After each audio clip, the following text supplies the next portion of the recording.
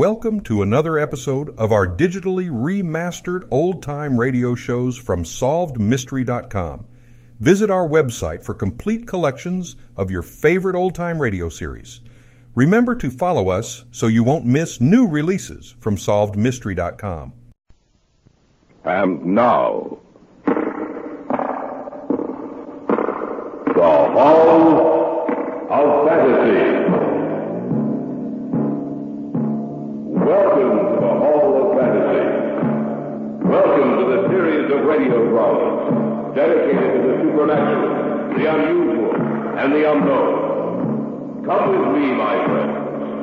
We shall descend to the world of the unknown and forbidden, down to the depths where the veil of time is lifted, and the supernatural reigns as king. Come with me and listen to the tale of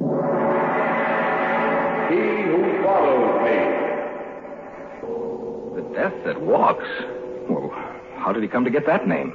Because people around here have seen him at night. But he's dead. That's right, he's dead. And they've seen him walking. It must be their imagination. It ain't their imaginations, I know. I've seen him myself. What are you trying to do? Frighten us? I ain't trying to frighten you none. I don't have to. He'll frighten you. Old Mr. Thomas, the Death That Walks. Because he'll come for you. He'll come for you. In just a moment, the Hall of Fantasy will present He Who Follows Me. And now for our story. Adapted for radio by Richard Thorne, entitled He Who Follows Me. I have before me the diary of a dead man. He and his wife were my best friends. The words he's written down tell a tale so fantastic it's almost impossible to believe. Yet I know that Bill and Helen Mason lived the last few months of their lives in dread fear of the slow steps that followed them. It is late evening as I read his words. I have come to their house, now so empty, and sit in the large, overstuffed leather chair in the library. Outside, rain pummels against the side of the house. The wind blows the fall leaves from the trees, and the sound of thunder gives vent to the anger of the storm. There's something in the house. A tension. A fear, perhaps. I feel almost as if unseen eyes were watching me. As if someone is here with me. Here in this room.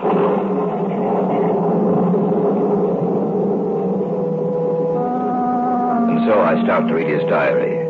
Living words from the pen of a man who sleeps forever. March 3rd. Today, Helen and I came across one of those delightful old southern mansions.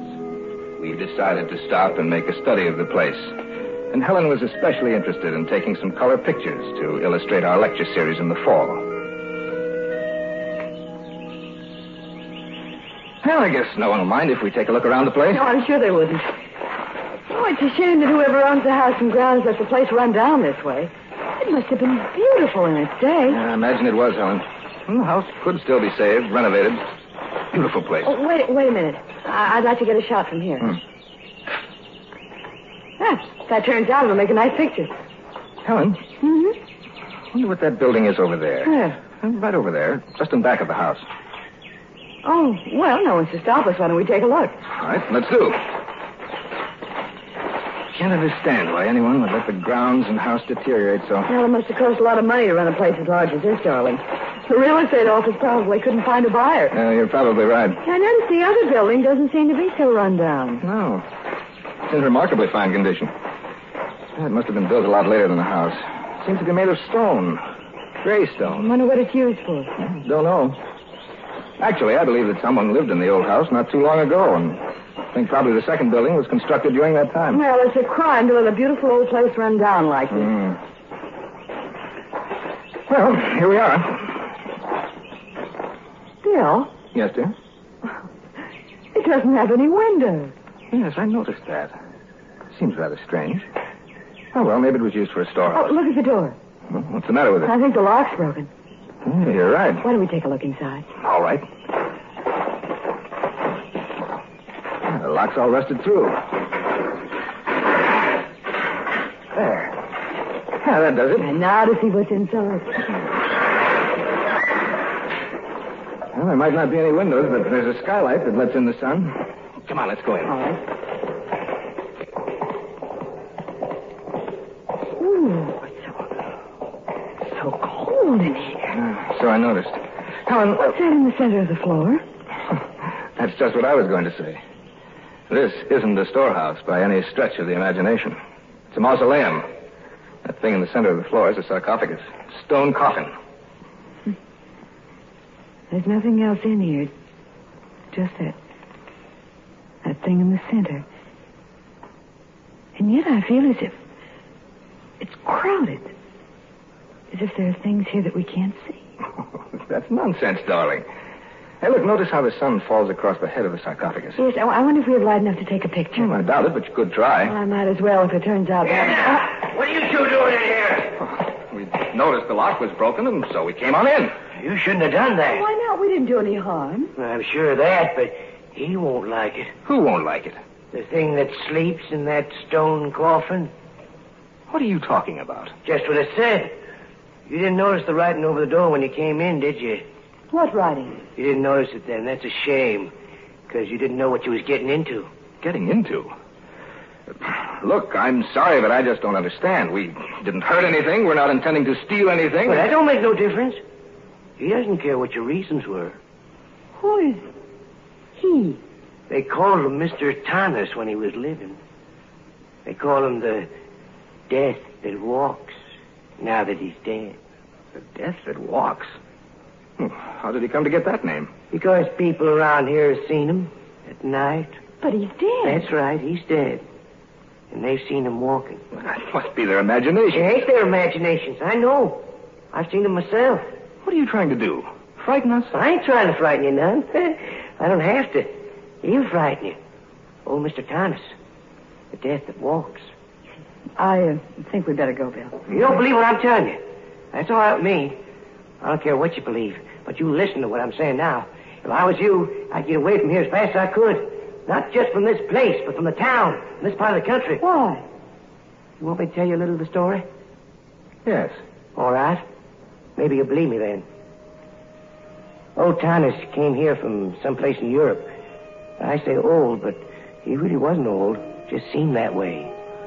He brought the house and grounds here and had them cleaned up till the place looked like it was brand new. Then he started building this here building. There's something funny about Tanis, something in his eyes that make you frightened of him. His eyes, they look like the eyes of a dead man. He didn't act like anyone I ever knew. He was always talking about death. Always telling me he could come back after death. I was the caretaker then, just like I am now. After this building was completed, I used to watch him at night when he'd come out here. It seemed like he was in some sort of a trance. He'd stay out here for hours. And when he'd come back to the house, his eyes would glisten and shine, so you couldn't hardly look at him. A week before he died, he told me that as long as I lived, I was to take care of this place. Because if I didn't, he'd come back and kill me. And then he died. Just like that. And he was put in here, in his coffin. And one night, about 2 months later, when the moon was full, I heard a noise. And when I come out to look, I saw the door to this place opening, and him come out in the moonlight. And I could hear his footsteps. It sounded queer and hollow-like. And I turned around, and I could see his face in the moonlight. Pale and pasty, sick-looking. And those eyes of his seemed like two burning coals of fire. He seemed to be looking at me. And I heard him say, "They have disturbed me, and the moon has awakened me. I shall follow them." That's what he said. And I heard it just as plain as you're hearing me. And then he vanished in the night. Towards morning, I heard his footsteps again. And I heard that big iron door closing. And I knew he was back. The next day in town, I heard that Alf Cummins had died the night before, screaming something about not meaning to go into the mausoleum. I knew who killed him. And that's all there is to the story? Oh, that's just part of it. It's happened again and again in the last 10 years since he's been dead. Folks around here say he'll follow you wherever you go if you come inside here. Well, in that case, why haven't you been killed? Because he needs me. He ain't going to kill me. But if I was you, I'd get out of this part of the country just as soon as I could. Let's go back to the hotel, Bill. Yes, all right, dear. You going to get away from here? Yes, we'd better get going. I wish I had been here when you come, but I was in town getting this lock. You can't go around leaving this door unlocked.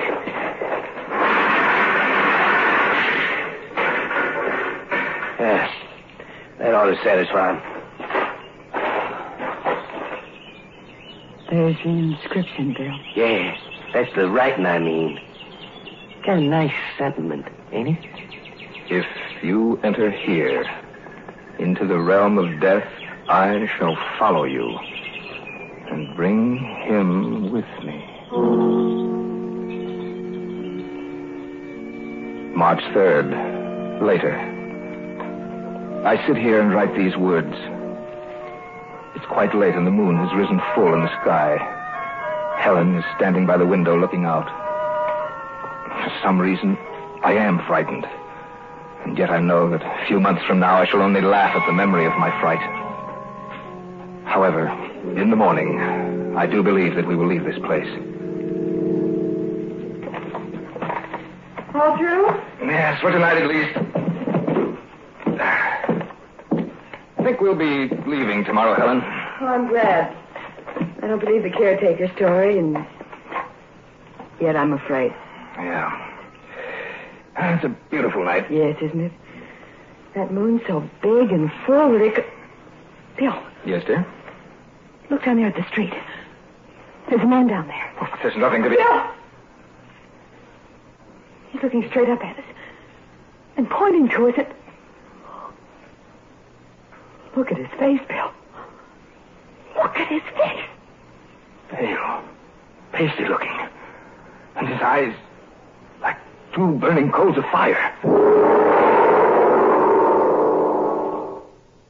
Back now to our story, adapted especially for radio by Richard Thorne, entitled He Who Follows Me.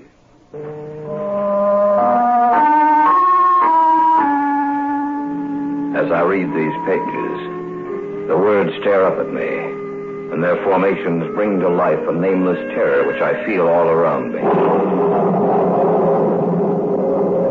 Outside, the storm still rages, yet the sound of it fades from my mind as the terror in the pages of the volume I hold before me becomes increasingly apparent.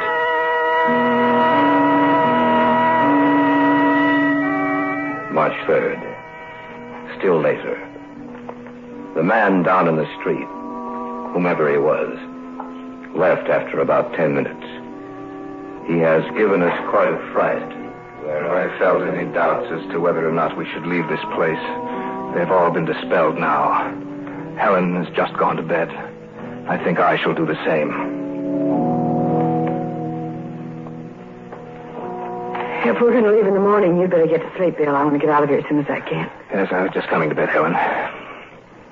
That man we saw... Yes? It might be only coincidence. Do you really believe that, Helen, or are you trying to talk yourself into it? I guess I'm trying to rationalize it, and I'm afraid I'm not doing a very good job of it. I don't know what to believe. It could be coincidence, but somehow I'm afraid it isn't. Then you think that... Maybe. No, don't worry about it, Helen. By tomorrow we'll be several hundred miles from here. And I doubt if whomever it was will follow us. They sound just like the steps the caretaker described to us. Yes, but we saw him walk away. And Billy's in the room upstairs. Well, it's probably someone else. It's not, I know it's not. All right. Just a minute. I'll call the desk. This is William Mason in 316. Can you tell me who has the room directly above mine? Clerk's going to check. Yes? Oh, I see. No, thank you very much. What did the clerk say? The room directly above ours is unoccupied.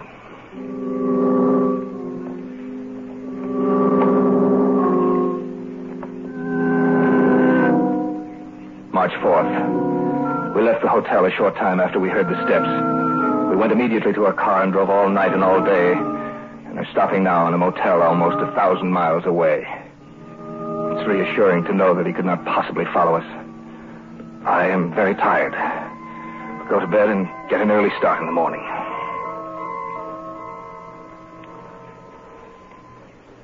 Helen, you asleep? No. What are you thinking about? The words that were written above the mausoleum door. If you enter here into the realm of death, I shall follow you and bring him with me.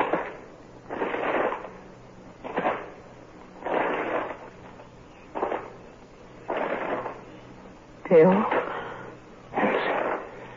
Yes, I hear them too. He couldn't possibly have come this far, could he? I don't know. What's the matter? Your face. Pressed against the window. It's not there I now. was there for just a few seconds. I saw it, Bill. The same man we saw last night outside the hotel. He was right outside the window.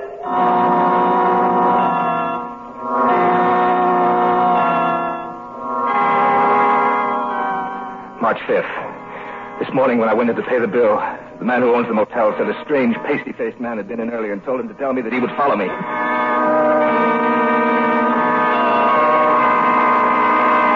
March 11th. It's impossible to get any material together that'll help me in my work. Everywhere we go, he's there also. March 16th. Yeah, Mr. Mason, this guy said it was all right for you to go on ahead because he was going to follow you.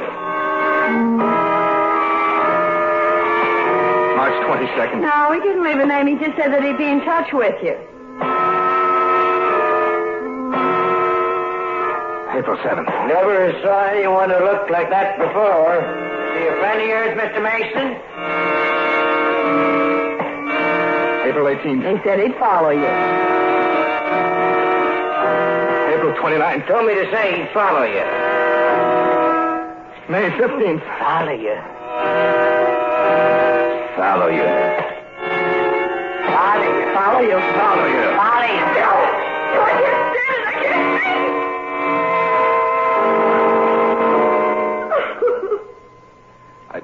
I wish there was something I could do, Helen, but there's nothing.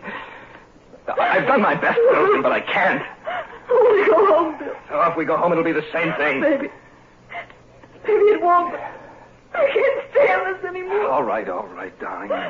We'll leave for home right away.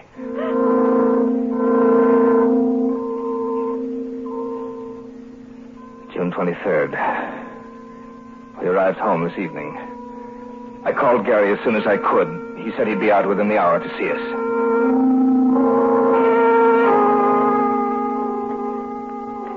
He wasn't able to help us in any way. I really didn't expect any help. I was hoping that he might be able to offer some concrete suggestion as to what to do. However, last night was the first night in months that we haven't been aware of his presence. Maybe Helen is right. Perhaps he won't follow us here. Back now to our story, adapted especially for radio by Richard Thorne, entitled He Who Follows Me. July 3rd. We've not seen or heard anything unusual since we first came home. I feel as a man might feel who has been given a new lease on life.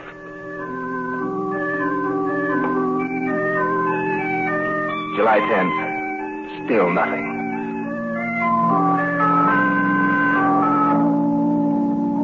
August 19th. For the past 2 months, a feeling of peace and security has enveloped the house. Helen and I have been able to go around with no sense of danger nor of dread. But last night, that feeling was shattered. Gary had come out for dinner. It was almost 10 o'clock.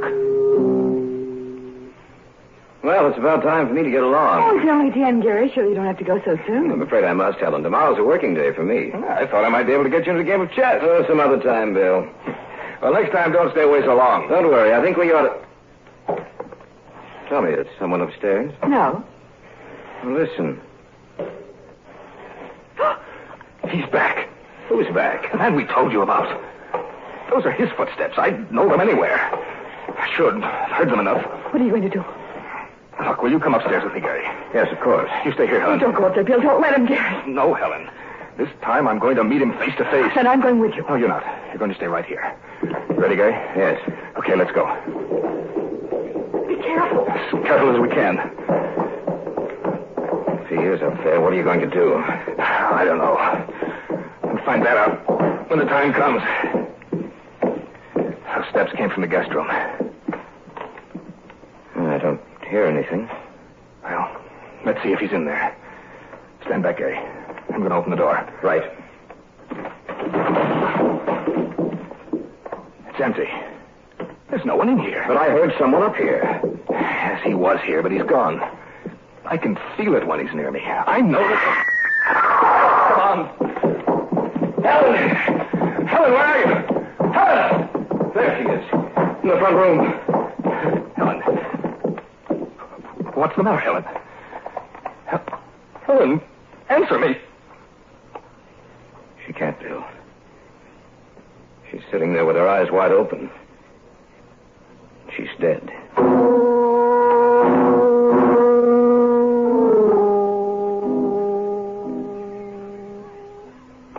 August 23rd. We buried her today. As I sit here in the empty house writing this, I know that Thomas will come for me, too. I am writing this in the hope that someone will find it, read it, and maybe understand my death. It's lonely here, yet suddenly I have the feeling that I'm not alone.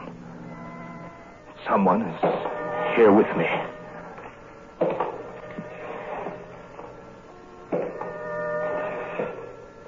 He is here, in this room with me. I'm afraid to turn and meet him. To have those eyes of his burning into me. And yet I must. I pray that someone reads this. Perhaps he will...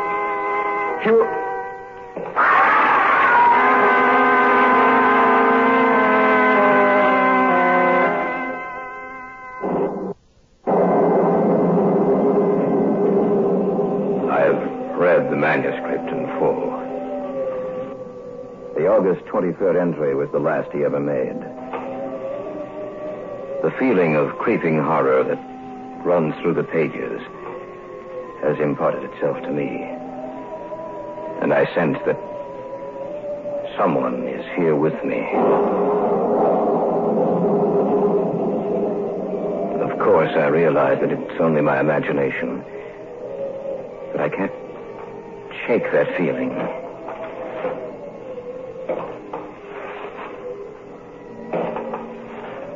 There is someone here.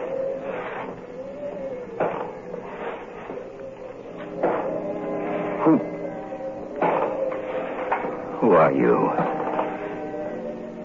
Who do you think I am?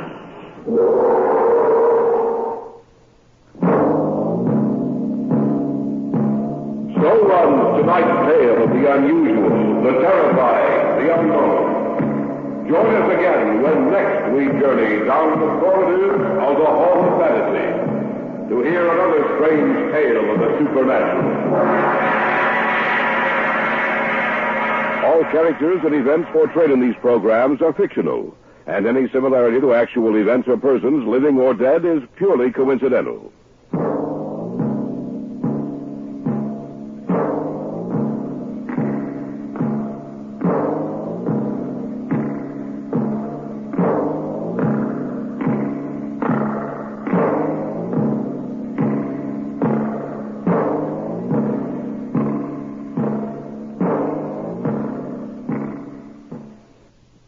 Thank you for joining us and enjoying our digitally remastered old-time radio shows from SolvedMystery.com.